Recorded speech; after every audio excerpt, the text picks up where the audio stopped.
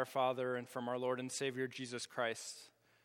My dear members of God's holy household, nothing could have prepared me for what I was about to see. When I was 18 years old, I took a mission trip to Beijing, China. After doing a week-long Bible class, we got to do some sightseeing. One of the sights that I was most excited to see was the Great Wall of China. I had done some reading, so I knew a bunch of the facts. I knew that construction began around the 7th century BC. I knew that it took about 2,000 years to complete the entire wall. I knew it was about 13,000 miles all the way around. I was very excited to see this wall. I'd even looked at some pictures beforehand. But nothing could have prepared me for just how spectacular this architectural feat truly was. The part of the Great Wall that we went to was situated on the tip of a mountain. We took a ski lift to get all the way up to the base of the wall, and then we climbed the stairs to get on top of the wall. What I saw took my breath away. I could see for miles on both sides of the wall. I saw mist floating up and down the valleys. All the mountains were covered in trees. It was spectacular. Everyone has their own Great Wall of China experience. You go and see the world on top of a mountain. You look out on a clear summer night and see millions and millions of stars. You watch the sunrise on the beach. These moments, they take our breaths away. Tonight we're going to hear about some men who saw something more spectacular and more glamorous, more amazing than the best mountaintop experience, better than the best night of stargazing you've ever had.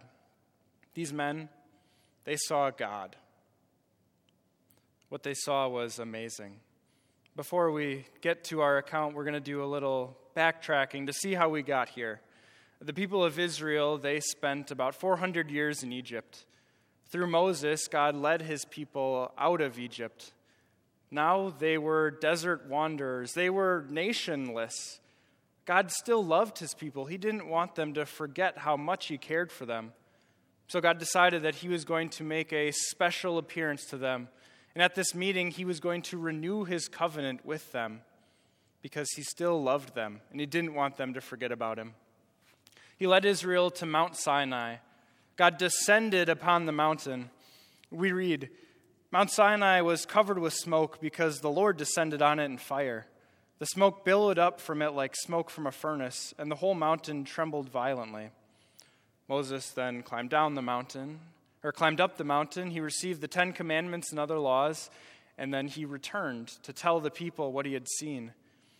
The people confessed, everything the Lord has said, we will do. That's where we pick up our account for tonight. The people heard God's word, and they unanimously confessed their allegiance to God. We read from Exodus 24.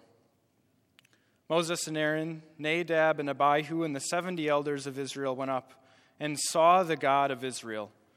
Under his feet was something like a pavement made of lapis lazuli, as bright blue as the sky. But God did not raise his hand against these leaders of the Israelites. They saw God, and they ate and drank. This is God's word. These leaders, they had just confessed that they would do everything the Lord had said. And now, something more spectacular than hearing God, they were going to get to see God. They did see God. Now, before this account took place, God warned his people what would happen if they gazed upon him. He had told Moses, go down and warn the people so that they do not force their way through to see the Lord, and many of them perish. These elders of Israel, they knew the consequences of seeing God. The consequence was death. But these men ascended the mountain, they saw God, and they lived. God allowed these men to survive this encounter, even though God had promised to put anyone to death if they gazed upon him. I've got so many questions from this account. What did God look like? Did these people get to see all of God, or did they just get to look at his feet? Were they able to stare at God, or was it kind of like how when we look at the sun, we can glance for a minute and then we have to cover our eyes once again? We don't have a lot of answers to these questions. The writing is a bit hastily written. It's confusing to read. It's almost like Moses is having a lot of difficulty describing what he's witnessed. And we can't blame him. He has seen God. God spared the lives of these men on the mountain. He allowed them to live because he loved them, and he loved his people Israel. He didn't want them to continue to feel broken and downtrodden. He was making this covenant with them to show his great care and love for them. What if I told you that you were going to see God? How would you prepare? I don't know how I would prepare. I don't think there's a pair of sunglasses in the world that could get us ready to see all of God's glory. I feel like this would be a difficult thing because I'm in the same boat as those elders on the mountain. I know that seeing God results in death. Why? Because God is holy and I'm far from it. The problem with seeing God is that he looks back at us. He sees us. And when God looks at us, all of our sins are laid before him. There's nowhere to hide. All of our faults, flaws, weaknesses, everything lays bare before God. We know that when God looks at us and our sins, we deserve death, eternal death in hell. God sent Jesus to fix our problem of not being able to look at God. Jesus came to live among this unworthy, unholy world. When Jesus came, Mary and Joseph were not immediately put to death when they stared at him. There were no rays of sunshine emitting from this child. It was a baby. In Jesus, all the fullness of God dwelt, and yet that glory was veiled. Mary and Joseph could look at their newborn child, and they lived. If Jesus had come in all of his glory and all of his might, one of two things would have happened. Either everyone would have died from looking at him, or he would have been hailed as new king of the world. But we didn't require a king of the world. We needed Jesus to do something else, to make us holy. We needed Jesus to come and die on the cross, to take upon himself the sins of the entire world, and to make us holy through his blood. As we see our resurrected Lord, we know that we have indeed been made holy.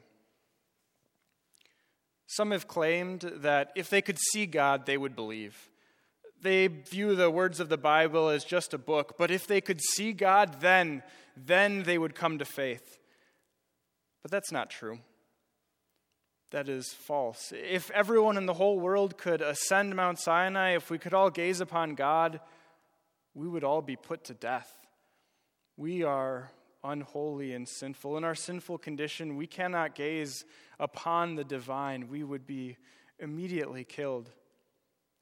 But God does appear to us. Imagine if God appeared to us in this room, we would stare at him in awe.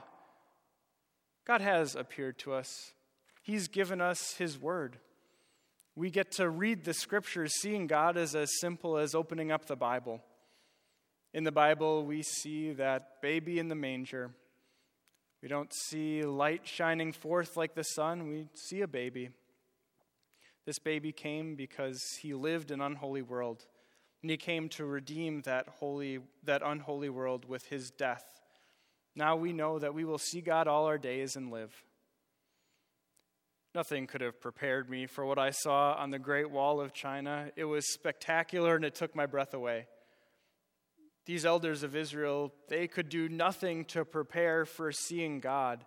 They were unholy. They were unworthy to stare at God. And yet, in his love, God allowed these men to live. Jesus, he came to make these elders of Israel holy, and he came to make us holy as well by his blood.